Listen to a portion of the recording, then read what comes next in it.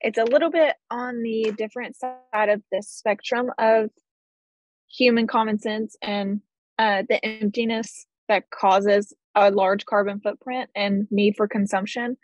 Um, do you personally think that religion or lack thereof has any impact on what a person feels like is the right level of consumption, or what is right and wrong regarding their carbon footprint? You said religion, or what was the next word you used? Or lack thereof. So whether they have religion or they don't have religion, do you think that plays a part in how much they consume or how large their carbon footprint is? See, obviously, first of all, what is religion? Religion is the way to bring this restless mind to peace. We are born restless, and there is no moment when we feel safe, secure, and sane within. Right? So, religion, in its purest sense, in its true sense, is the intention and the way to bring the mind to some sanity, some peace, some rest. That's what religion is. But then we see so many distorted versions of religion going around. I'm not talking of all that. I'm talking of pure religion. I'm talking of core spirituality. So, true religion obviously involves knowing what the mind is, what plagues it, and therefore what can heal it. If you can know what really your sickness is about, then you will stop giving yourself false treatments. The climate crisis that we see is a result of the false treatments we apply to the mind. So,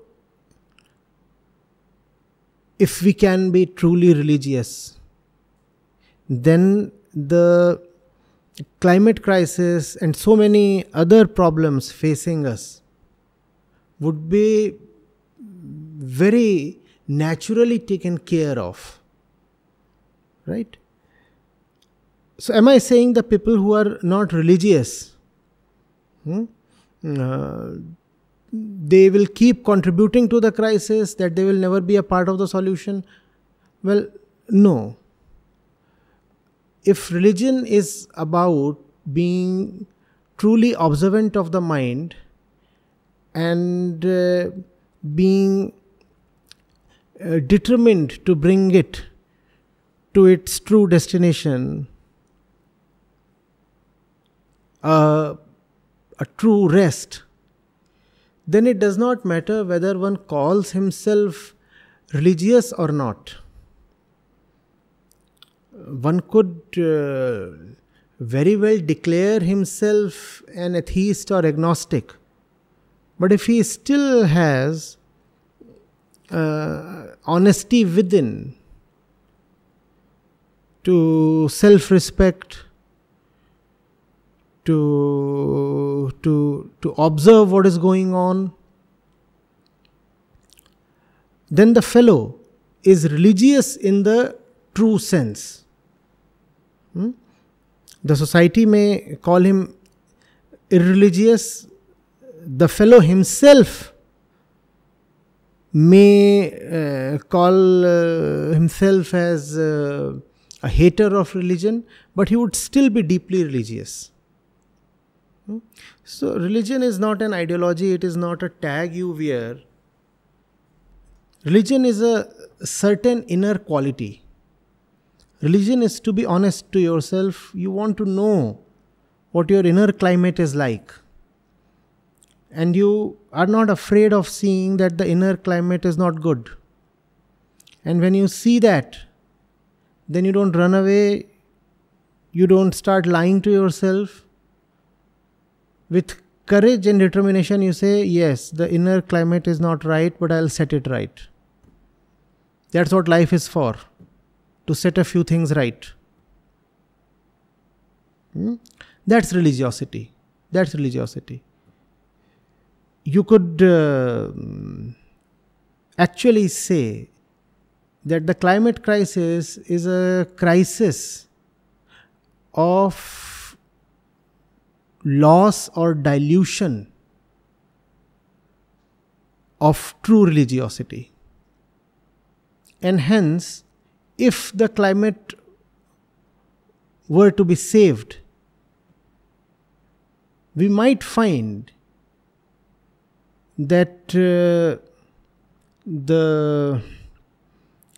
redemption or rescue of climate is parallel to and concurrent with a revival of true religiosity, because these two will go hand in hand. The betterment of the inner climate through understanding, and a betterment of the outer climate through renunciation. Observation of the inner climate leads to dispassion and detachment towards the stuff that is causing the inner sickness. And this observation of the inner climate will become a renunciation leading to betterment of outer climate. These two will always go hand in hand. So I'm glad you brought this up and helped me come to this, that what we are having is a crisis in religion. And that crisis in religion is unfolding externally in so many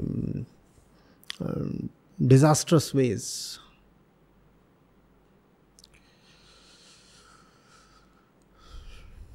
That was great. Thank you. Thank you for your time. Thank you.